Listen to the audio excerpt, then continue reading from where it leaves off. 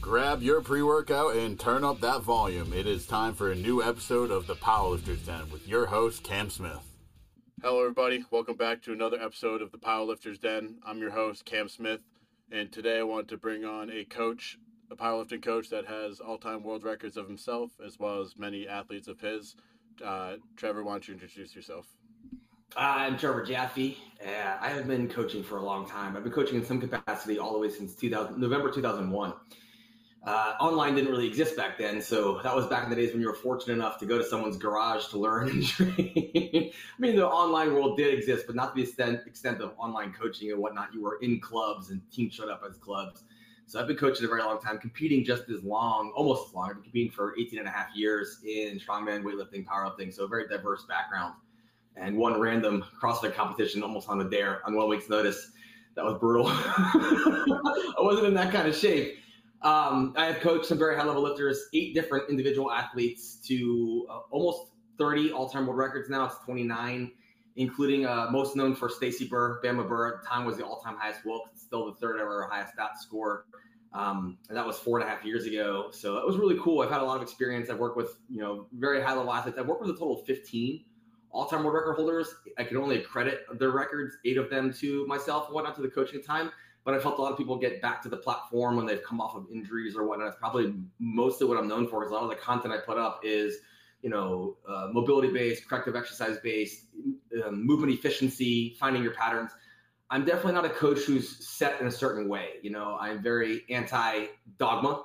I don't like when people say this is the best way, because if you look at every study, it works for a majority of people. But, if there's 21 people in the study and it says it works for 40% of the people, that was only like 8 or 9 people. It wasn't everybody. So I try to keep a very open and diverse background and toolbox so I can work with as many people as possible and, do the best I can to be of value to the community as well, which is why I constantly educate and teach online, because it brings me a lot of fulfillment to help people learn at a much more accelerated pace than I could, because the information like we have it now wasn't so readily accessible. And when I was coming into powerlifting, it was still that transition back to raw. And people really didn't know how to lift raw. So it's been kind of like my own personal mission to help raw lifters learn how to lift raw and not fall into the geared mechanics, which are still very, very important, still very good for geared, but they're not so great for raw. Yeah, I think that's a good starting point for the episode, is to kind of talk about, I guess, like the whole approach to individualization per athlete. I think One of the things that makes a great coach, that separates a good coach from a great coach, is being able to individualize. Obviously, when you're hiring a coach, like, that's the goal in mind, but I think a great coach is someone who can break down movements per person and kind of utilize different, like you said, different dogmas or different methods or different strategies to make them a better athlete. 100%. Your role as a coach is not to make an athlete fit a system. It's to find principles to fit the athlete's needs. And there is a challenge that a lot of coaches face, because they don't have enough of an education or diverse background to work with anyone who isn't the same as themselves. You see that often where somebody is very much an outlier and they know how they got strong and they just assume that will work for everybody else. And it will work for some, but it won't work for all, and it won't work for many. So you have to have that toolbox that allows you to reach in and say, okay, this isn't working. What can we pivot to and try? You can see that often online with online coaching, because people's, attrition rate is very low, 3 or 4 months. It's because they're dogmatic in their approach and it doesn't fit the athlete, or they're failing to communicate to the athlete what they want them to do to get them to buy in. So it is a big thing. And that's what frustrates people in the field, because they're like, I'm paying for this, I'm not getting it. It's not that they're not getting it, it's that coach may not be capable of it. Yeah. And I think for someone like me, who's I'm still considered like an amateur powerlifter, but I'd like to call myself like an amateur coach as well. Because, I have athletes that are around my age, and it's something I've been doing for a couple years, but something that I've really learned over the past couple years is kind of utilizing and learning from other coaches to pull from, because every coach might have their own specific ways to do things, but I think that being able to pull certain things, I'd be like, oh, I think this would work for this athlete, is a important thing.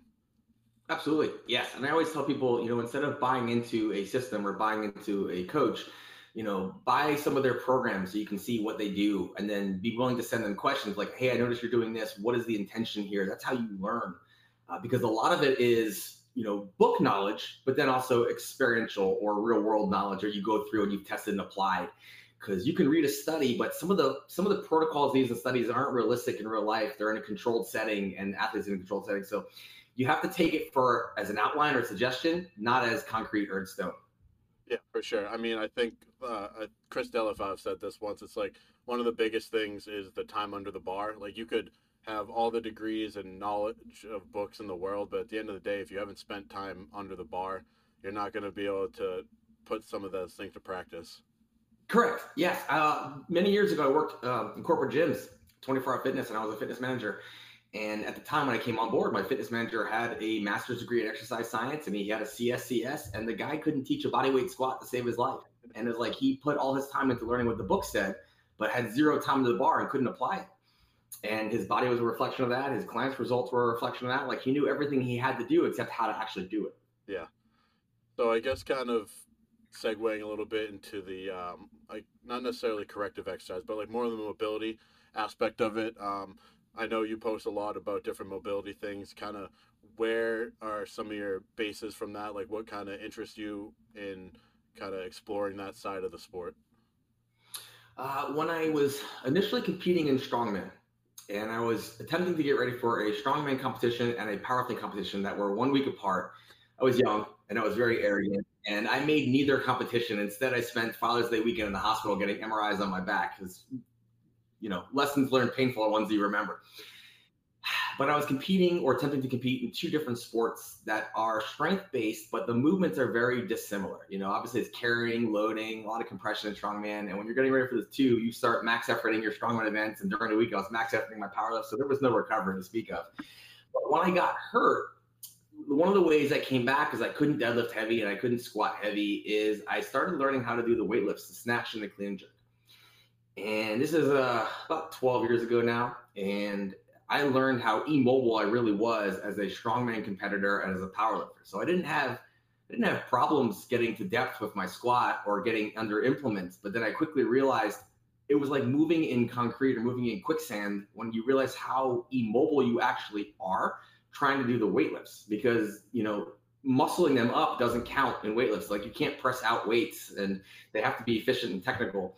So it was eye-opening to how immobile I was, which is part of the reasons why my back went out, because my back was acting as a mover instead of a stabilizer, because my mobility in my shoulders and my hips was really lacking. And I was compounding on top of that. So a lot of times people will argue that load management is the only thing responsible for protecting against injury. And that's probably the primary driver of protecting yourself against injury is load management. But if you can't have efficient technique or movement under significant load, you are compromising and you are increasing the risk factor, because your body's going to compensate for that lack of mobility by moving somewhere else that might be a stabilizer. And that's when a muscle can go or a disc can bulge, because your body has lost its structural stability.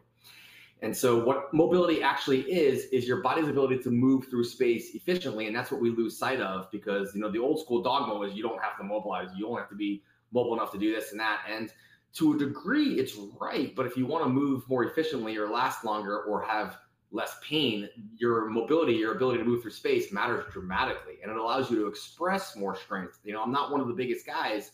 I walk around 202 this morning. I compete anywhere from 181, 198, and 220.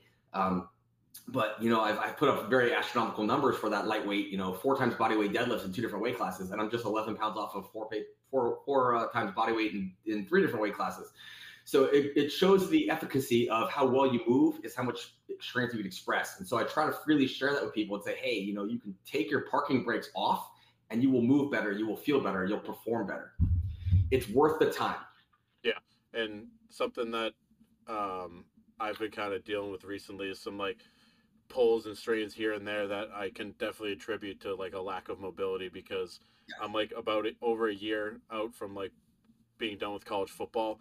And when we were doing our football workouts, my coach was very adamant on like mobility and stretching, and like we did a lot of hang cleans and we would do like high pulls and kind of weightlifting movements. We did snatches for a little bit, but once we realized that half the team couldn't figure out how to do it safely, we quickly disbanded those. But yeah, that's a huge point with weightlifting is your mobility issues and like your lack of like, I guess, athleticism can easily, like, it's immediate how apparent it shows with weightlifting. So Yes, some athletes are born, some athletes are created. And, it's funny you mention that because we'll look at the sports science as Americans and say, oh, static stretching mobility takes away your power. But then you can watch every training hall video from Russia or Asia, and they're doing 20 to 30 minutes of mobility before they touch the bar.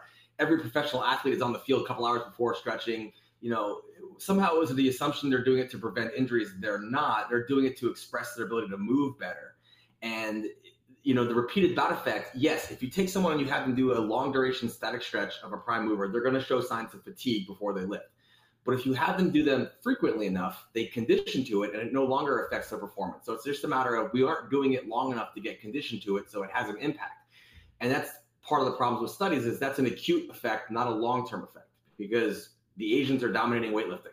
The Russians have dominated strength sports for years. We still see Russians come over now and just do incredibly well in powerlifting, yet they live for mobility and we don't because the science says it's going to fatigue you. And it's like, well, we know long-term that if you do this every time, it's no longer fatiguing, you've conditioned to it. Yeah. And I think this kind of brings up a question I have too is with everything in life, like balance is key. So I guess where's like your marking point for where like this is enough mobility work that's not going to just like overshadow your entire workout? I'm not a fan of long duration warm-ups, like a lot of foam rolling and extreme mobility. I like to include some, especially shoulder and hip mobility in the warm-ups to make sure it's adequate. So I always look at it as, is your ability to move the bar good or bad? If you're pushing the bar forward from your shoulder mobility, then we need to work on your shoulder mobility.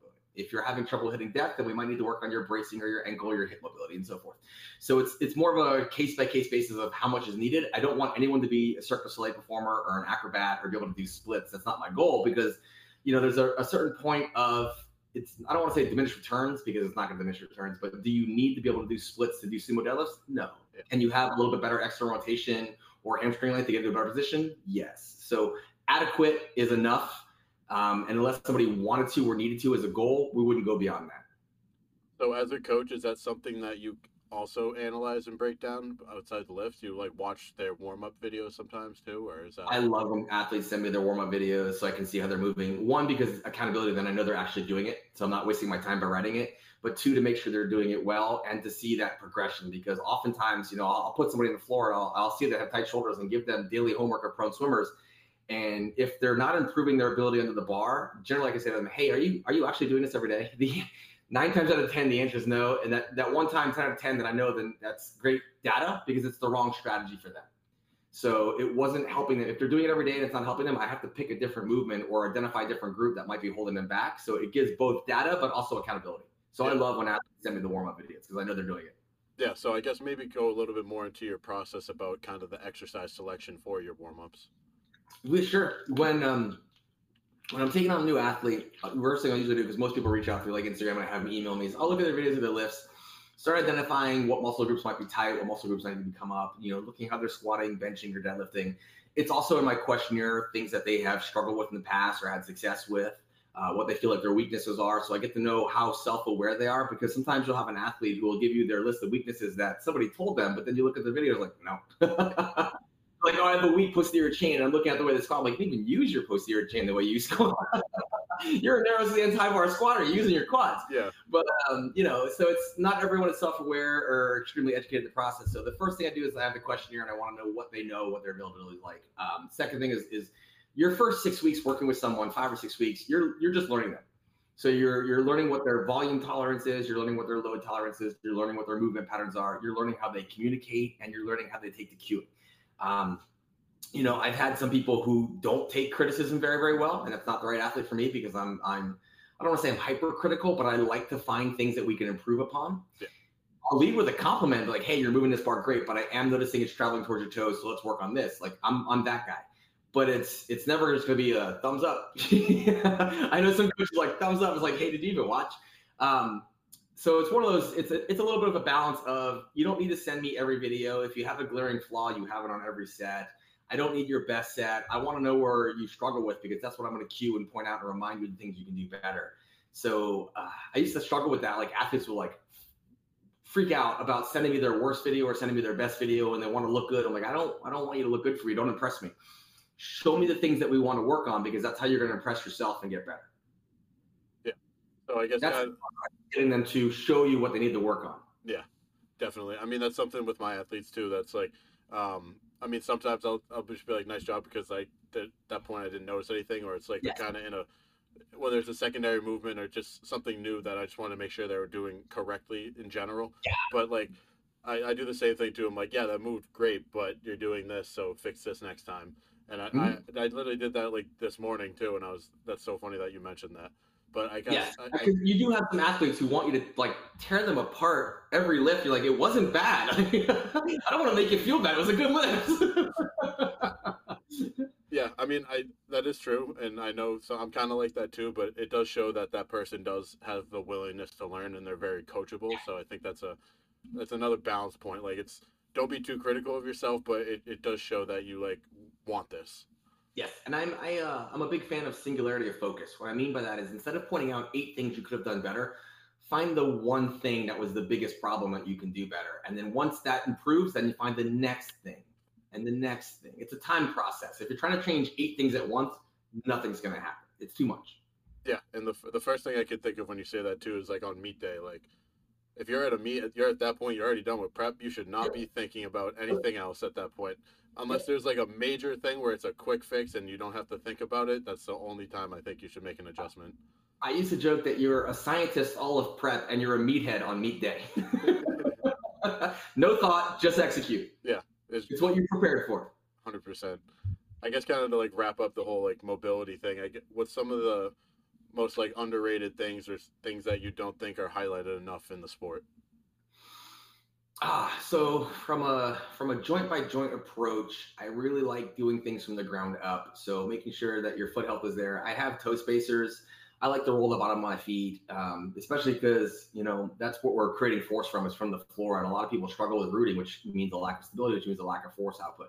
So going from the feet, taking care of your feet, taking care of your ankles with like wall-lean tibialis raise, making sure your ankle mobility is good, stretching your calves daily. Certain muscles get tight for a lot of us because we sit all day, such as hamstrings, hip flexors, and lats because we crouch down. So if I was going to choose 3 static stretches to do all day, it would literally just be calves, couch stretch for the hip flexors, and a lat stretch to keep them mobile.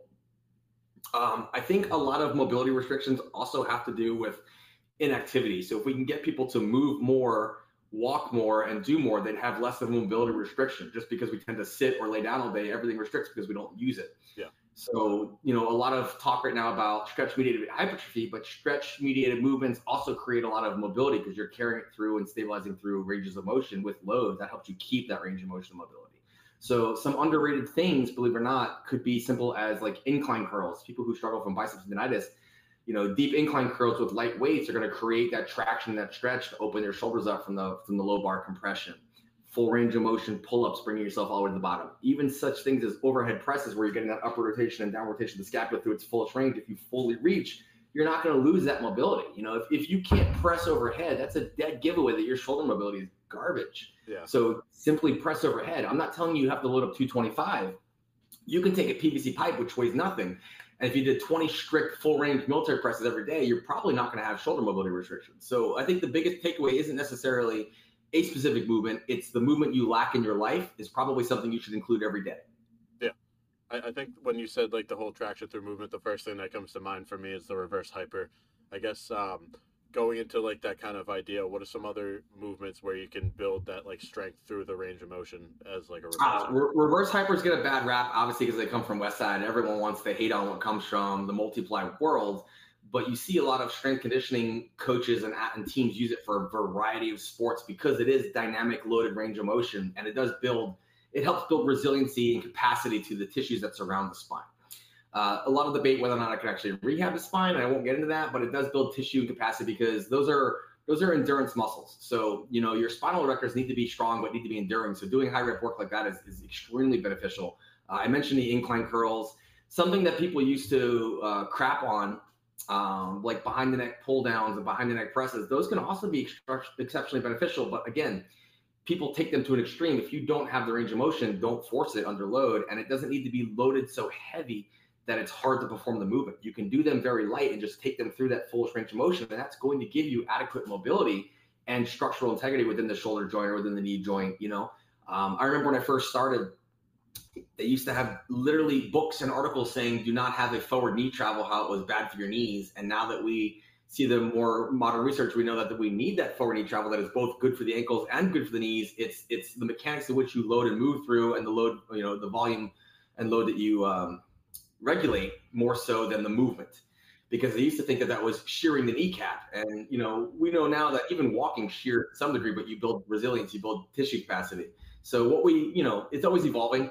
I like things that take you through a full range of motion. They don't have to be your primary list, but they should be included. So a warm-up could be as simple as a full range of motion heel raise goblet squat to get your ankles, knees, and hips warm. It can be, for your upper body, it could be as simple as 2 sets of 15 behind the neck pull downs before your bench press to open up your external rotation to get into a better position to set your shoulders and so forth. Plus, if you're actually moving in that plane, you're getting a lot better scapular congruency. So I think that's what's lost on a lot of people is moving through ranges of motion with load, such as the reverse hyper, such as the incline curl, behind the neck pull down, behind the neck press, safely. The range of motion you can comfortably handle and over time improve that range. I think that's something that's lost on today because we've oversimplified to squat, bench, and deadlift and variations that are so close to it in a DUP system. DUP being daily undulating periodization, they're hyper specialized. So it's very specific. You always low bar squat or pause squat or tempo squat. You always bench, close grip bench or spoto press, and you always deadlift or pause deadlift. That's pretty much it. There's not a lot of nuance outside of that. You might throw in some pull downs, lateral raises, and curls. They're very simplified systems. The caveat to that is you're missing out on a lot of structural integrity within your muscle groups. You're just getting good at squat, bench, and deadlift, but without that structural integrity, eventually things are going to break down. The polar opposite of that is the way a lot of people run concurrent and conjugate systems where they throw an amalgamation of exercises in there to try and be great at everything, and sometimes they lose sight of being great at the one thing they need to. Balance was the word you threw at the beginning, and that's where I think a lot of coaches are starting to find that balance of implementing strategies from systems rather than systems. Yeah, I totally agree, and I think that's been a huge part of my coaching for my athletes, and I see it in my programming as well from my coach. I guess kind of transitioning more into what you got upcoming. I know you're competing down in Florida in May, and it's going to be this is your first geared meet, correct? Yeah. Jumping into single ply came about as like a little bit of a joke. I was out in Vegas. One of the athletes I work with, Anthony Hobaka, owns Back Alley Barbell there. We were there, and I put his briefs on, and he's like, "Have you ever looked at the records?" And I was like, "No." And so we started looking at the records, and then I was down in Tampa for a meet as well, a multiply IPA meet. There's some raw and some multiply, and friends there, and wrapping a friend's knees for the meet he was competing. And next thing you know, it became a thing. The owner of the gym, Perfect Storm Hardcore Gym, where Dan Bell trains and stuff, and I think Fernando Arias is there now as well. She's got a meet that she does. She does a raw day and a geared day, and their geared day is going to be invitational only. And their concept was inviting raw lifters over to try geared. And I was like, well, this is a perfect opportunity. It's 2 hours north of me. I've always been curious, but I've never jumped into it because you focus on what you compete on. I focused on raw, and I've learned raw. So now I get to learn different things about gear, multiply. It's a different game. Same lifts, different game, and it's going to be a lot of fun. So I enjoy that I get the opportunity to do that. I've competed for a very long time, so it's natural that I gravitate into other aspects of the sport, and just all it does is increase your awareness and help you learn more, which helps more people. Part of what's made me successful as a coach was having the background in strongman, having the background in weightlifting, having the background in powerlifting, because and training Gen Pop for a very long time and youth sports and conditioning, you really learn how to work with a diverse group of people, not just learn how to work with one person. So that's been the most beneficial. And so I look at that as an opportunity to, again, learn more and help more people. Yeah. I mean, for me, like being around like a bunch of equipped lifting, it's like something that like I probably won't do. I might do a single ply meet this year, depending what I hit for a meet in May for a total. But I'm around it all the time, and it's really cool to watch and learn, and like it's kind of just something that like eventually I'm gonna have to do. It's just like part of my destiny. But it is really cool to see just how different of it's like you said, it's a different sport, but like at the end of the day, it's squat, bench, deadlift, but it's literally a whole different ball game. And they work together so much more. Very cohesive. I've been at competitions. Yeah, I've been at competitions in Raw where people have like animosity, and I'm like, why? It's just fun. And I've seen some top lifters, like when I was just at the last meet I was at here in Florida on King of the Platform that Jordan was competing. Shane Haller was there, Chad Penson was there, Stu from Kodak Barbell, and they're all laughing and joking, having a good time. But I've been to other meets where there's like so much animosity in the room, and someone's got beef online with this person and that person, and they hate each other. It's like you don't see that so much in multiply because they help each other out. You know, it's at the WPO here at the Olympia. The entire room, every athlete works with each other, helps each other, spots, loads each other, cues each other. They don't care that they're competing against each other because they're all in it together and they're already segued away from the raw and chastised enough that they know they belong together as their community. So it is really cool. They don't trash other people as much as the raw community trashes them, but they are a very cool group to learn from because the atmosphere is different than somebody who's going to a Crunch or Planet Fitness and powerlifting on their own. It requires a team, and so everybody has that team atmosphere wherever they go. Yeah, and I think that's what I love about the equipped lifting too. Is just the community aspect of it. Yes. I guess for you, what made you choose single ply rather than multiply?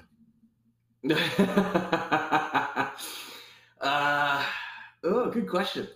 It seemed like an easier transition to learn the simple single ply first, more so than multiply. I would admit I would be a little bit more nervous to put those super physiological loads on my old ass body that's already had significant injuries. It's a little intimidating because multiply to me is a sport of pain tolerance. I have many friends. I consult with like Taylor Rudent on her raw lifts and whatnot. She's trained by Laura Phelps, Queen Bee Power. She's one of the top 165 or 181s in the world. And the pain tolerance is astronomical. When I was competing in strongman, I had picked up an 800-pound yoke. And I remember how spine-crushing that felt. They didn't have the super yokes that were more comfortable with a wider bar back then. But I remember what 800 pounds felt like on my spine. And I just remember, like, it felt like my bones were going to break.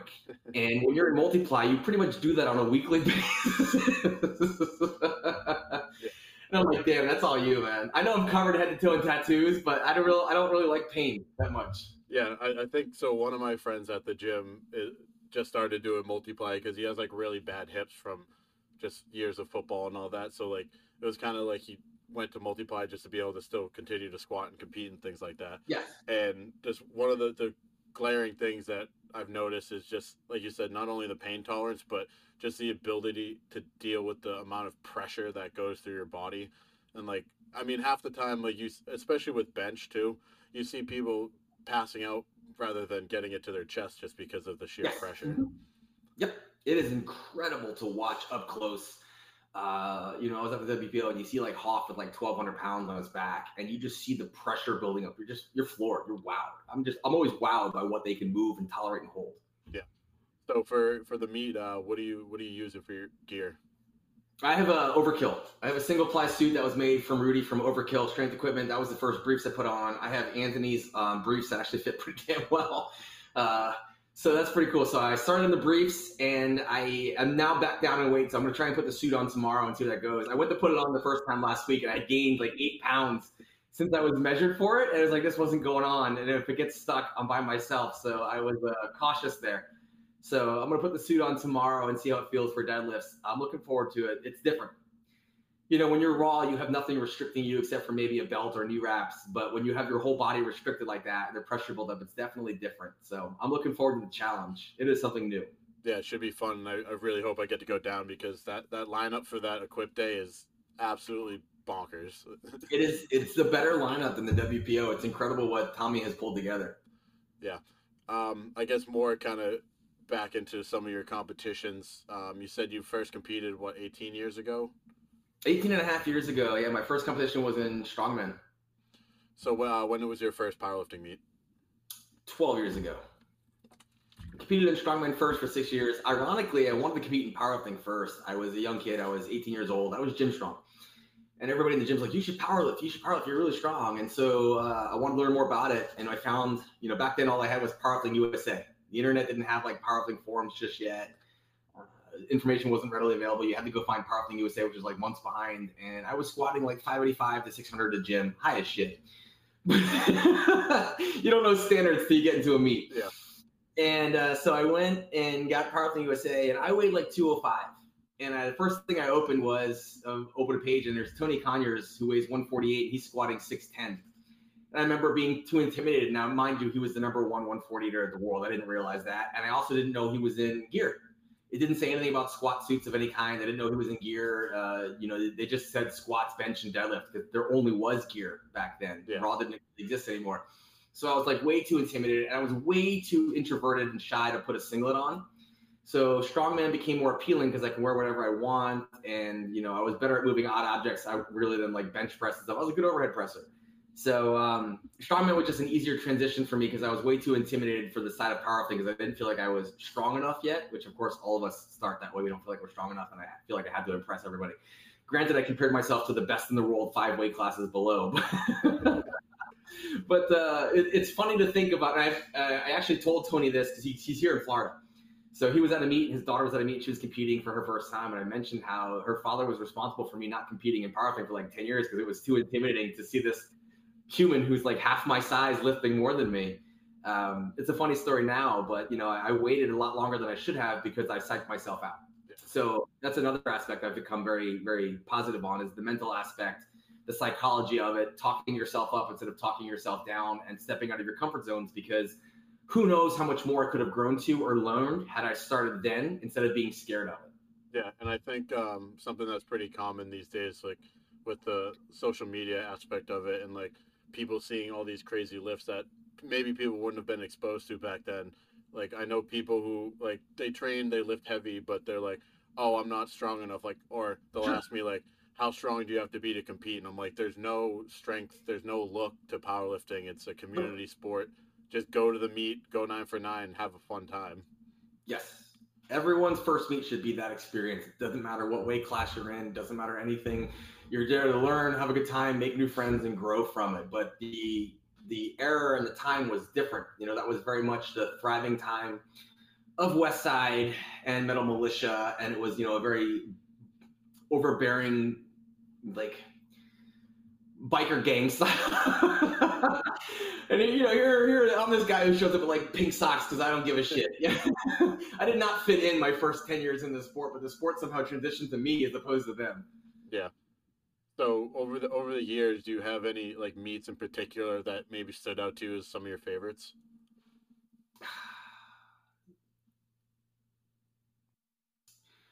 I had a meet, and it's an odd one for a favorite, but it was when I knew that I let go of all hesitation. And I was preparing for this meet, and it was cool because it was going to be the Battle of the 198s, and it was me going against 3 guys that I coached who were also 198s, so we're all great friends. And we did a lot of things to hype this up and build it up. And I had a bit of a falling out with the state chair, the meet director, and so I got very political calls. I was coaching Stacy still at the time, and I was coaching Dallas Norris, who's an all-time world record holder in squat as well. And I got my opening squat, and then my next squat was red lighted by the side judges. And then my next squat was red lighted by the side judges. And I have them on video still to this day. And I remember I sent them to Stacy, and I remember I sent them to Dallas during the meet. And the first thing both of them said is, "Who did you piss off?" Because I took my third squat ass to ankles and still got it for depth on red light. And you can actually see in the video, I'm ass to ankles. And the judge on the other platform is looking over at the lights. He's waiting for it. You can actually see it because it was very political. And so it became obvious on what kind of day I was going to have. So I literally just said, "Fuck it." And like, I got a down command halfway up my opening deadlift. Like halfway up, I got down command. I was like, what the fuck? Like it was so blaringly obvious. That's why I don't compete in that federation in Florida anymore. And I just said, fuck it, load 800. It was my first crack at 800. I got it like halfway up. My first crack at 800 deadlift. And at that point, I realized if you have a bad day, so what? It took all the pressure away from competing. I realized that I'm going to have a bad day no matter how hard I try or what I do. They're determined to let me have a bad day and make an example of me, and that's fine. And they did. Good for them. But at the same time, my life has only gotten better since then. It's gotten bigger and better, and it took away any and all pressure or fear from competing about how I looked or what I did. So it's an odd moment of letting go because I had no control and just enjoying the moment and being with my friends. I had a great time even knowing. And I just learned my lesson. I was like, okay, that's what it's going to be. I'll move on. So that was a big highlight for me because when you let go of that pressure, you compete so much better. Like when you give 0 fucks, you just send it. Like I've never gone 9 for 9 for that reason because I stopped giving a fuck. And my third deadlift is always like, it's going to be an attempt that's probably out of reach. Sometimes I make it, sometimes I don't. My girlfriend at the time when I pulled the 810, she's like, "Where do you want to take your third?" And this is where we're driving to the airport to fly to meet. I was like, "Put it somewhere you think is out of reach." And she put 810 on there. I pulled it. It was determined before I got to the meet because I'm like, I don't care. Like, what do I have to lose? I'm there to try. And I think that makes for such a better lifter when people stop putting so much pressure on themselves to go 9 for 9 every meet and perform. if you're putting pressure on yourself that you only have a good meet when you go 9 for 9, you're going to be so disappointed in this sport. You have to miss sometimes to learn how to make it. Yeah. Because you don't know what you need to fix. You don't know what you improve upon until you've missed. If it's always positive, you're either holding back, not challenging yourself, or you haven't learned what you need to work on. So those moments are great. Other moments were my first major meet was Rum 7. That was the pinnacle of raw powerlifting at the time. Animal came down, they made a documentary out of it, and it was every federation didn't matter. It was the first meet that had like the highest qualifying standards, and I qualified. And it was the first meet my son ever came to and watched. And I unwrapped my third squat. Next thing you know, he jumps down right in front of the squat rack, holding the camera. And he's like, "Hi, Dad." Lost all our attention, lost all control, went down, came up. Don't know how I made this lift. I shook so bad, so hard. It was the worst lift of my entire life. And my back grounded entirely. And I made the lift. And I just remember literally having to be able to, the moment to think in the lift, I'm not missing this in front of my son. Yeah. And I swear to God, I died literally under the bar, but I refused to miss. It's still horrendously hard for me to watch that lift, how bad of an execution it was. But the adrenaline took me through it. And so it's a reminder to me that, you know, just because you lost position doesn't mean you lost the lift. You lost the lift when you quit on it. And so I'm stubborn. I'm very, very stubborn, and I'll keep pushing through. And that's been my training mindset ever since. Like, I may have had a shitty day, but I can make tomorrow better if I try. For sure. And I think that's as far as my competing. Yeah. I think that kind of brings up a point too, that I kind of like, if you're going for like a PR, if it's a huge PR, or you're at a meet, like, dude, who cares if your form breaks down? Like, just hit the fucking lift. Like, cool, you can take 2 weeks off if you need to. Like, just hit the lift. You're not getting judged on how pretty it looks. Yes, no. You don't get extra points for pretty. And so by making it look easy, that just means it wasn't enough on the bar. Yeah, and I think that kind of goes into too with what you were saying about going 9 for 9. Like, in my opinion, if you go 9 for 9, unless you had the most perfect calculations to get each lift RPE 10 on the dot, which is basically impossible. Yeah. If you go 9 for 9, to me, you kind of sandbagged your meet a little bit. You left something in the tank. Like, you got to swing for something. Yeah, it's a rare day. I mean, I just had a lifter go 9 for 9 in 2 back-to-back meets and get his first 500 dots. That was spectacular. They were about 6 months apart, and the first one was like a 97-pound platform PR, and this was like a 38-pound platform PR. And I kind of jokingly said, I go, all right, prepare for the next one. It's not going to go pretty. Lightning doesn't strike 3 times in a row. So and I know that going in just because the odds are not in his favor. Yeah. So with some of your athletes, like, do you usually travel with the meets if you can, if they're local enough, or even if they're far? Sometimes, you know, if I have a lot of athletes in the meet, I'll definitely travel to there. Like Ghost Clash, I have like 6 athletes competing, so I'll be there. I had several in the American Pro, so I was there. You know, local ones I'm reffing at. If an athlete wants me to meeting and they're the only one there, they have to take care of the compensate my travel out there. It's expensive to go out there for one person, so as long as they're willing to take care of it or contribute towards it, I don't mind it. So with, I guess, kind of more into your training too. Well, now that you're going into the single ply meet, maybe how is your training adjusted, or maybe kind of just talk about what your training tends to look like. My training is interesting right now because revisiting high frequency again. I'm basically squatting or deadlifting every day. Very low scale, low intensity. I'm still doing some hip rehab. I have some hamstring tendinosis from the TFL tear I had last year from medication I was on.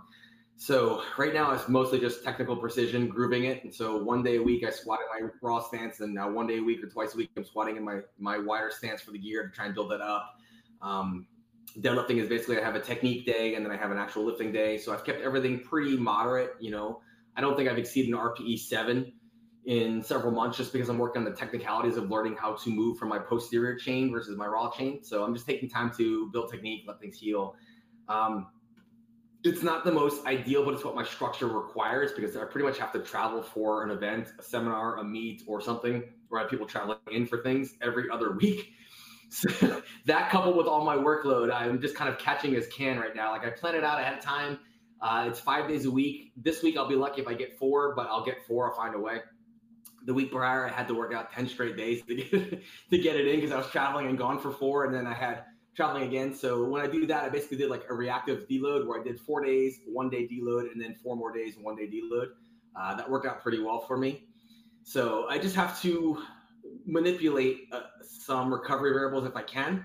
Sleep's been good. Food's been great. You know, my weight's down. It's on point. It's just a matter of taking the time to learn new positions without rushing and loading them so I don't hurt myself prior to the meet. Because that's the mistake a lot of people make. When you're doing something new, you don't have to load it to 100%. You can load it to 60, 70, 80, take some tempo. So I am doing, like, in my wider stance, I've been doing tempo squats in the wider stance to learn the position, because right now it feels foreign.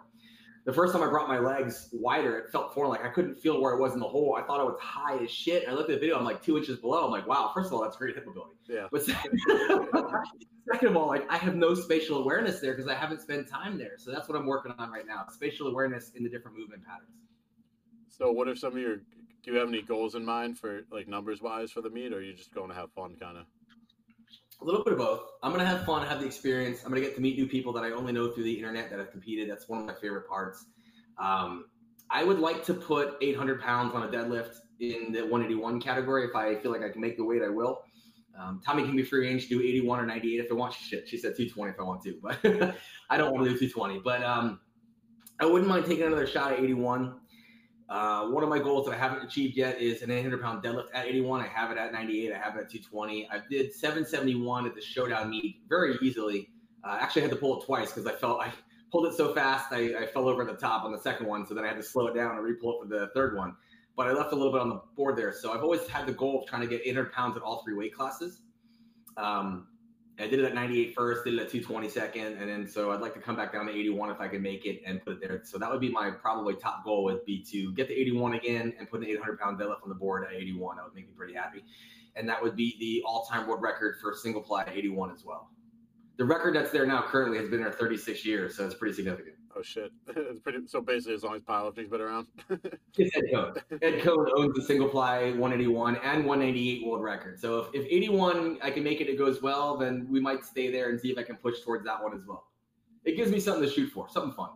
Yeah, I think that's pretty cool too. I feel like the 198 weight class is such a competitive, like 198 to 242. I feel like is some of the craziest competitive weight class out there right now. They really are. They're stacked. They're very close. Yeah, and as a 242, like I'll go to other people's meets and I'll see some of these numbers. I'm like, fuck, I have to get up to there at some point. Like this is, like I'm trying to get to 1700 for May, and like to me that's gonna be a huge number for me. But like in relative sport, that's still like, It's a huge number for you, which means it means a lot, you know. And so it should mean a lot for you. It should mean a lot for your coach. But, you know, like you said, that's the comparison is a thief of joy. Yeah. Because there are people who walk into this sport with a 1,700 total on their first try, and those are the ones who grow to like 2,200, 2,300. You know, they're ahead. But some people started the sport. I know somebody who started the sport had like 1,000-pound total, and now they total like 1,500. You think, God, they're 50% stronger than they used to be. That's astronomical. Versus somebody else, and I don't want to give names because I don't want to like dismiss anyone's accomplishments, but I know some people who came to this sport at like an 1,800 total and they only totaled 2,000, which is an incredible achievement, but they only gained 200 pounds. You know, it's only like a 12% achievement versus 50%. So on a person by person basis, the other person learned and developed so much more than the one person who totaled 2,000. And sometimes that's the case in this sport. You see someone who totals a certain number and you think they know what they're doing, not necessarily, but also, you know, how much have they improved from where they started? Yeah. And I know like recoverability, mobility, and all that is part of the longevity of the sport, but what are some other things that you think are very important into like slowly chipping away and like growing in the sport? Our understanding of nutrition. When I came into the sport, it was still very much a time of eat big, get big, lift big, you know, go to McDonald's after every training session, put on 50 pounds and you'll squat 700 pounds. And that was true. If you put on that kind of body weight, you'd get strong enough. You ate your way strong, but you were so unhealthy. And because your body was so toxic and polluted, they couldn't last very long in the sport and they were breaking down. So the attrition rate was exceptionally high because people felt like shit. So I think now in the sport, people treat themselves like athletes and actually have nutrition protocols. And now the goal isn't to be, for some it still is. For some it still is to be the biggest, baddest, strongest. And for others, it's to maximize a certain weight class, put as much muscle as they can on. You know, we have a much more weight class warrior-based sport now than we did 15, 20 years ago, because people understand that performance nutrition is different than just eating to get strong. Yeah. You know, performance nutrition is going to help your recovery, getting enough hours of sleep, getting steps in, moving every day, getting sunlight. All these things enhance performance. People look at it now from an athletic background, and back then they didn't even consider it a sport. It was just more of like a fringe thing where you just try to see how strong you can get and how big you can get. And so that was the competition. But now it's much more regulated as a sport with better rules, better, you know, We still have our problems, but better regulations, better policies, better procedures, better health. God, I can think back to what powerlifters looked like 18 years ago, health-wise. You'd think they were all going to die on the platform because their faces were purple, blood pressure through the roof, bloody noses everywhere. We still have it here and there. But now it looks like a fitness competition. People have veins. People have sub 10% body fat. People look good. People are transitioning to bodybuilding. They look so good. Yeah. It's definitely improved in that aspect, from the quality of life leading to the quality on the platform. Yeah. And I think that's with nutrition, the first thing I can think of in terms of like performance-based nutrition is I had Stan Efferding on an episode, like the vertical diet. And to me, that's something that I've actually seen great benefits from. I guess maybe your opinion on that, or maybe some of other performance-based diets that you've seen or benefited from. So I remember back in the day, recovery drinks would come out and people would freak out because they were done as a 3-to-1 or 4-to-1 carbohydrate to protein solution. What that means is for every 1 gram of protein, they would have 3 to 4 grams of carbohydrates. And back then, people were like, oh, carbs make you fat. We're talking 90s, 2000. Carbs were that was like a phobia where like carbs, can't have that. And now, thanks to people like Stan who are expressing like how important that is, and spiking insulin post-workout helps shuttle the nutrients into your muscles and helps them recover and so forth. We know that. We know there's not necessarily an anabolic window, that insulin can work at any hour of the day to recover, but we know our body's processes of restoring liver glycogen and restoring muscle glycogen, that's priority for doing things. I think Stan has just a way that is simplified that people can understand of picking your foods based off their nutrient quality. So the red meat is very, very high in vitamins and minerals. The rice is easily digestible. Putting in fish sometimes a week to make sure you're getting your omega fatty acids. And, sodium loading, because sodium is responsible for the hydration, and your hydrated muscle cell is responsible for your performance. So he's not saying you have to only eat this way. He's saying it benefits you for these reasons, and here's why. But there's a lot of variance in it. Like you can have chicken or you can have fish instead, but it's just stacking meals. And he took vertical integration for nutrition almost in the same way that Charlie Francis took vertical integration for programming aspects. You're just stacking a tier system of food that gives you the most bang for your buck. So you're maximizing your nutrient intake with the food you're taking in and maximizing your digestion rate so it doesn't slow you down. The point of the rice is that it doesn't slow you down versus having other carb sources like certain breads that can slow you down because they're hard for your body, or maybe you don't handle the gluten very well. So he's big on sourdough, which is fermented breads. I like it.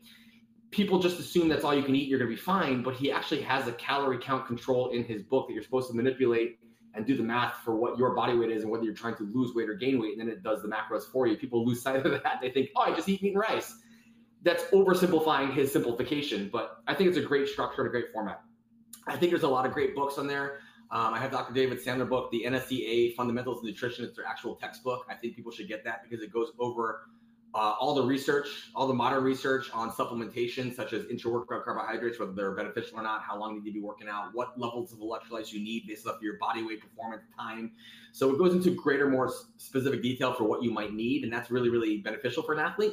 But I think you can start your basis very simply at something like the vertical diet and say, okay, this is my simplest form, this is my tier, and then I'll start finding things I like on top of that or around it, but start with a structure. Because what gets managed gets measured. What gets measured gets managed. I did that in reverse. So having a system in place for your nutrition definitely does help. Is his the only one? No, there are many. Yeah. Christian Thibodeau has a lot of articles out on performance nutrition with carb cycling. Justin Harris has a ton of information out on carb cycling, how to make it work for you, calorie control. Lane Norton has great things together. Greg Nuckols has his what is it, Macro Plus, I think is his app that you can use to create your nutrition protocol. There's a lot of ways out there to do it. Yeah. So, I mean, like with social media, there's so many good resources. And I mean, sometimes there's too many resources, but so it's good that you gave a few examples. I guess a few examples of maybe some social media resources for mobility as well. What do you recommend? Maybe some guys that you would recommend to someone? I like following strength conditioning professionals, and I like following people who work in the physical therapy space because they're dealing with athletes who are going through these movements and these problems, and you can identify issues and you start to look at movement qualities that they want people to have that are safe and formative. And so you can use that as a base. So the barbell physio is a great resource. People will hate on Squat U. There are times I don't always agree with him, but I still think it's a great resource to listen and learn from. Even if you don't agree with his strategies, he does a great job of explaining the anatomy and why he feels the way he is. And he does list studies, even if you don't agree with the studies. But going in there with that, I don't like him or I don't like his ideas all the time, limits what you can learn, because he is doing a job of teaching. He's teaching anatomy, he's teaching structure, he's teaching testing. So you can be like, okay, I failed this test. Clearly, I need to work on these muscle groups, and that's important too. So the barbell physio is great. There's one who's a PRI guy. I don't always agree with his strategies, but Connor Harris is great at teaching the anatomy and movement. And you just have to understand that doesn't apply to everyone, that breathing strategies can be very, very helpful, but they're not the end all be all. He can be controversial, but Dr. Pat Davidson, his great understanding of applying strength to the movement patterns. He has his program, Rethinking the Big Three, which I think is great. There's a lot of good resources. I like Kyle Krupa, who's in Miami, is a great physical therapist who works with a lot of the Dolphins and Miami Heat players and puts a lot of great, how to load certain movement patterns to bring people back. Tony Rogers is a good friend of mine, Rogers Reset, and he has a great understanding of human movement and displacement and balance. So his eye is incredible to see when someone has problems with displacement or they're putting more weight on one side or the other and be like, here's your imbalance, here's what I want to work on, things like that. So I like to find people who focus a lot on movement quality, structural integrity, and efficiency. And then I never diagnose anyone or treat anyone. I'll say to people, hey, you're showing this. Let's try this for a week or two. If it's not improving, let me refer you to somebody else who's a clinician, because I want you to get the help you need. But I think there's a fine line that some people try to fix without having the education, the qualification. So I make an effort not to fix anything or diagnose anything. I'm just saying, okay, here's what you're showing. Let's test. If this helps, cool. If it doesn't help, we're going to go up to somebody who's qualified. Yeah, I think that's a great approach to it. I think being able to kind of admit where you're out of scope is huge for a coach and for an athlete to be able to get to that next step, to that next level. And if they're not following people like Dr. Seth Albersworth, Dr. Seth is a friend of mine. He used to live here in Florida and train at Perfect Storm. He moved back up to Canada.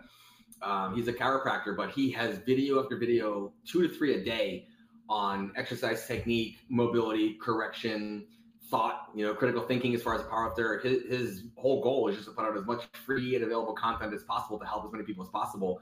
And he remote coaches athletes and does clinical work remote for athletes when they hurt themselves. He's helping Jordan come back from his pec tear from the American Pro, the whole nine. So if someone, Dr. Locke, if they're working with the highest level of athletes, there's usually some evidence that what they think is working. Same with Squat U, People may want to knock him, but obviously the highest level athletes are reaching out to him for his help, and he's helping them, so he's not always wrong, even if you don't agree. Yeah.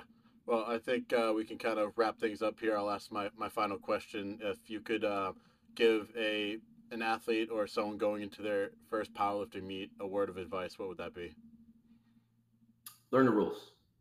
Having reffed a lot of meets, having given a lot of rules, meaning athletes don't know the rules, and if you don't know the rules, it ruins your day for the wrong reasons. What I mean is, we had a guy take a state record on the weekend, and when I gear checked him, he had briefs on, which are against the rules, and I had to take his state record away.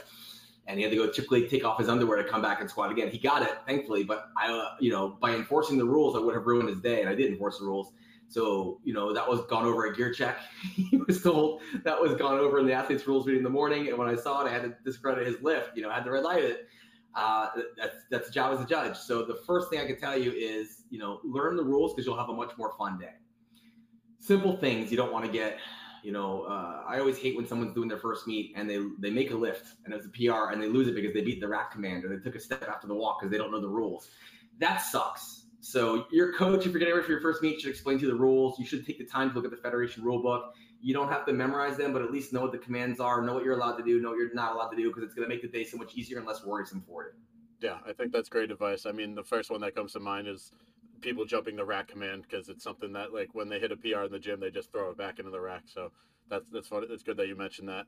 And something that I do too is if I'm competing at a new federation, I like to skim the rule book as well. Yes. Yeah. Know what you're expecting. I mean, I've been to meets like IPA and APF where there's no start command on bench press. Yeah. And people are sitting there holding the weight for like 20 seconds and they're like, and the judge is like, there's no start command. You could have gone 20 seconds ago. And they didn't know the rules. So it made their day bad. Yeah, I saw that when I competed last September at an IPA meet, so that's funny. Exactly, yeah. Know the rules. Yeah, well, I wanted to thank you for taking the time to come on. I had a great conversation. And hopefully I'll see you down in Florida. I'm looking forward to seeing everybody compete there. I hope so. It'll be fun. Awesome.